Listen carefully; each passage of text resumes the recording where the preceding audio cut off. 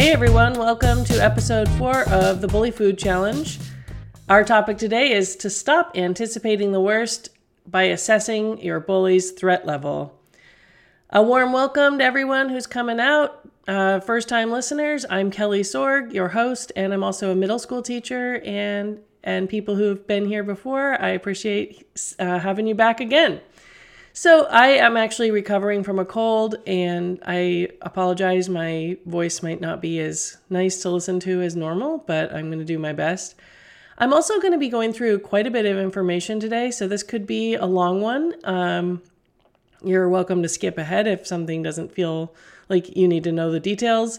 And, just maybe listen in chunks. Okay, so last time we talked about how the bully you imagine is often worse than the real person. The real person is just some kid at school who's been bothering you, or a group of kids who have been bothering you either directly or indirectly. But when you get going in your mind, imagining the things they could do and how you might feel, it can easily billow into you've imagined a monster when it's really just a kid, okay? So today we're going to talk about how anticipation and imagining the worst really works against you and helps the bully. The way to view a bully more realistically is by assessing how much of a threat they actually are, what the level of threat they're likely to be to you. So let's start with some clear definitions of what bullying is, and then we can look at some statistics and then move on from there. Online, I see a variety of definitions about bullying. One said bullying is repeated aggressive actions toward others with the intent to harm them or their status. A well-known expert in the field of bullying, Dan Olweus, is a professor in Norway, and he says it's when a student is bullied or victimized when they are exposed repeatedly and over time to negative actions on the part of one or more other students. Okay, so he's saying it's negative actions. The other definition said it is the intent to harm either the person or the status, aggressive actions. So using these various definitions and my own understanding over the years, I describe bullying as mean, unkind, or cruel treatment of others for the purpose of exploiting a power imbalance, meaning they're either already more powerful than you and maybe they have more social status or something like that. And they just want to prove it. They just want to show off and show how much more powerful they are. Or they're actually trying to make you feel less powerful and they're trying to get something for that. We've talked about that a lot. That's the bully food. So these harmful, negative, aggressive actions most often do not include physical violence. Okay. And I want to go through some statistics so that you can see the difference between instances of bullying that the vast majority do not include violence, physical violence, but some of them do. And I want to talk about both. These come from a study that was done in 2001 involving 8,374 students who did self-reporting, which means they reported the instances of bullying and the things that happened to them. And they were also responsible for rating the degree of seriousness, okay? So 14% of kids said they were bullied. And of those, 7% experienced some kind of violence, with 2% of that experiencing serious violence. And the way that they defined serious violence was criminal level actions. And the thing that's interesting, though, is that kids who weren't bullied, 4% of them experienced some kind of violence too. So, that's not a good thing. It's not good if anybody's getting treated violently at school, obviously. And yes, the bullied kids were experiencing violence about twice as much as the non-bullied kids. But everybody, about 5% of kids, regardless of whether they'd been bullied or not, dealt with some kind of violence, which isn't great, but it shows that no matter what's going on in your life, you could experience some kind of violence as a kid at school. But the much happier side of this is that over 93% of kids faced no violence from other kids. Whether or not they were being bullied, more than 90% of kids didn't face any kind of violence at all at school, okay? So that shows you that the most often violence is not a part of being bullied, but it can be, okay? So yeah, the report did say that kids who lived in areas or in neighborhoods where kids are violent outside of the school setting, then kids in that case are more likely to report violence at school. It also said that kids who were directly bullied, or which means like picked on directly by one kid picking on them or being made to act in ways they didn't want to act by the bully themselves, that's direct bullying. They were more likely to face violence, at around 11% of them facing violence, than kids who were indirectly bullied, which means kids who get, kind of rejected or excluded by a group, but it's not face to face. It's not direct being bothered or picked on. It's more just being left behind. Okay. And those kids were violent. They dealt with violence at a rate of 3%. Okay. So obviously I'm a teacher and you all are out there. You know how hard it is to deal with bullies. It's really hard for all of us to think about anyone facing violence at school. And it's important that I say, if these harmful, negative, aggressive actions that are involved in the bullying do include violence, that goes beyond bullying, especially if that violence is of a serious level or a criminal level. And in that case, the bully must be dealt with by adult authorities. It is imperative, if you are experiencing this kind of bullying that's gone beyond bullying into the violent level, I expect you to tell school staff and other trusted adults in your life so they can help you address this problem. But even more importantly, that they get to the bully, they get the attention that bully needs, because that bully needs to be dealt with and not by any of the kids. Okay. And everyone at your school is counting on you to report that if that's what's going on. And it's in your best interest. So what these statistics basically show all of us is that most bullying does not involve violence. It's not normal for a bully to go there. And if they are doing that, you have to report it, because it's just straight up abnormal. And it's something that the whole community needs to deal with. And my deepest compassion to you kids out there who are dealing with something like that that's so difficult. I want the lessons on the podcast to still help you out, and they still apply to you, even if you're dealing with a bully who needs help from adults to handle their behavior and handle them.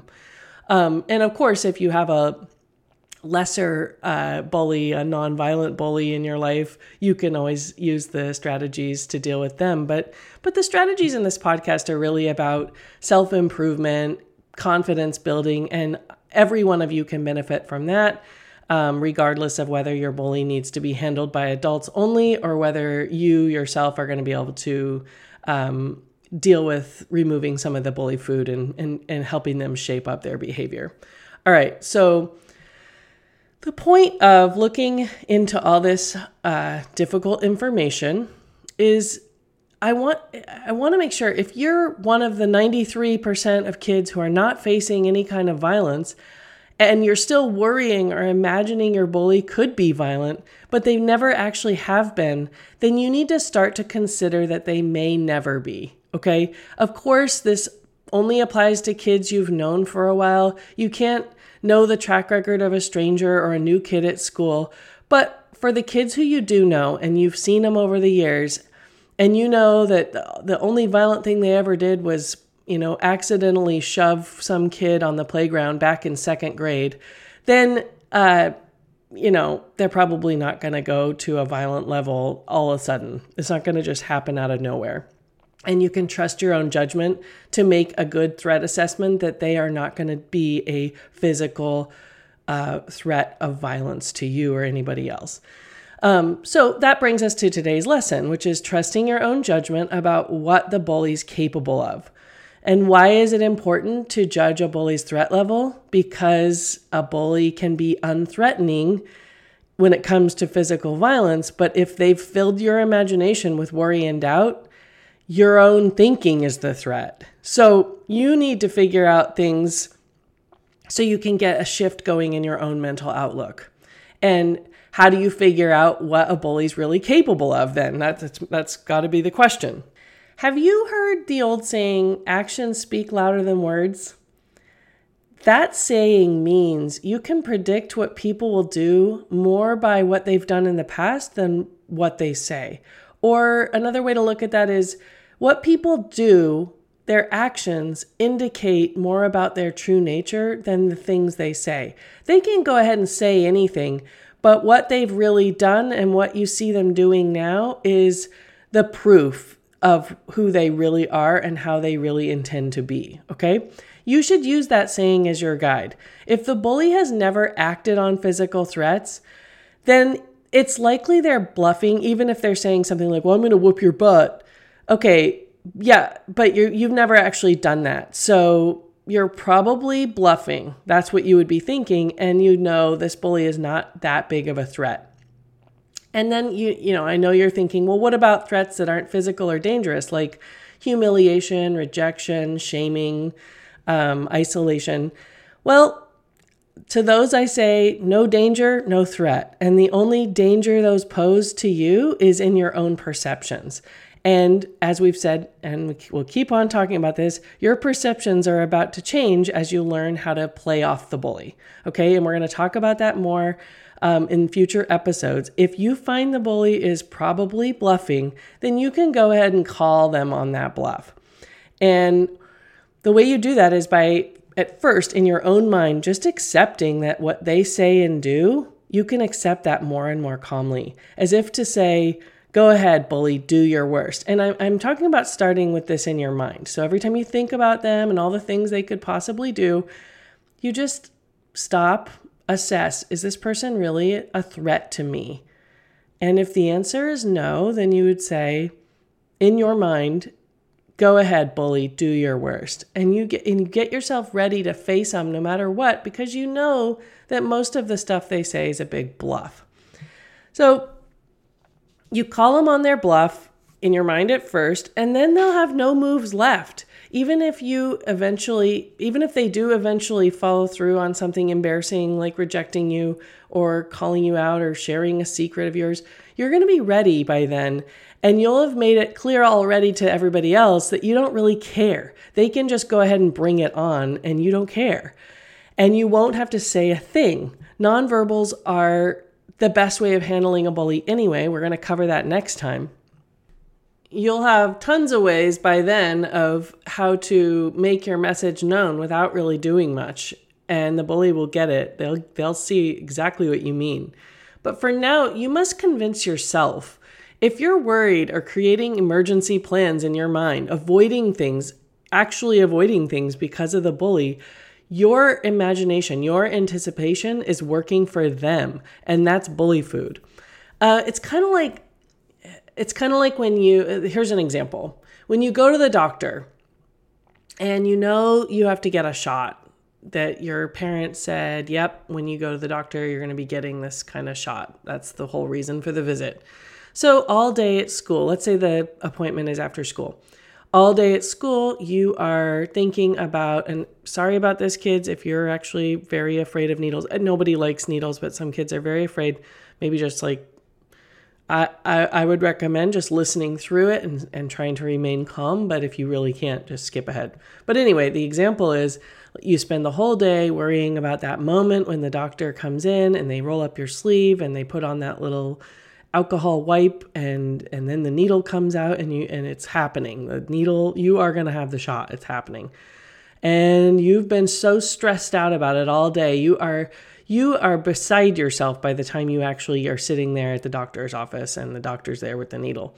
Then the doctor gives you the shot and you realize it really wasn't that big of a deal. It wasn't fun, but you had made it in your mind so much worse than the actual event. And you realize the power of your mind to blow something way out of proportion to the point where you've been working against yourself and the actual event was not such a big deal, okay? It's the same thing with most bullies. The things they do are unpleasant and nobody would want to go through them. But once you actually are there in the moment, you realize this isn't fun, but I can handle it and it's not that big of a deal. And we're here to work on ways to learn how to handle that. So you just have to trust yourself more and more, not only that you can assess the right level of threat when the bully is concerned, but that you can also rely on your own skills and ability to handle situations in the moment. All right, so you don't want to spend your whole day, every day, anticipating the bully as if they are, like the doctor with the needle and it's the worst thing ever, right? It's not that big of a deal, and you have to start reforming your thoughts around that. So instead of doing all that, you've got to determine the real danger and threat level to your physical safety so that you know what you're dealing with. And if the answer is yes, the bully is likely to be a physical threat, or they already have been a physical threat to you or others, then you need to seek adults immediately and repeatedly. You need to not let those adults at school alone until the bully has been addressed. Okay? You can use the podcast for your own self-development and encouragement, and with other non-violent bullies, I would be happy for you to be successful learning it when you face them. But don't mess around with trying to face a violent bully on your own. They need to be dealt with by the authorities just like violent adults need to be dealt with, okay? But if the answer is no, the bully has never acted violently before that you can recall, then you can bet they're bluffing about the worst stuff. And over time, pretty soon, you'll be able to handle the minor stuff, okay? So this goes back to your own internal thinking right now. Every time you anticipate the worst and begin building the bully up in your mind, you have to stop and assess. And you can't solve problems right now anyway because they haven't come to pass. You can only handle problems when they're actually happening. But when they do, you'll have a plan using the knowledge that you have about the bully and the practice and strategies you have about standing up for yourself, okay? But let's have your imagination working for you right now on new strategies and creative solutions, not scaring yourself unnecessarily by making the bully into a bigger threat than they actually are. All right, so this week, I want you to just, every time you get going in your mind about the bully and all the things they could do, stop, assess the threat level, decide what you're going to do, whether it's talk to adults or whether it's to just kind of put it in perspective and allow yourself to start thinking more along the lines of bring it on, bully. I don't even care.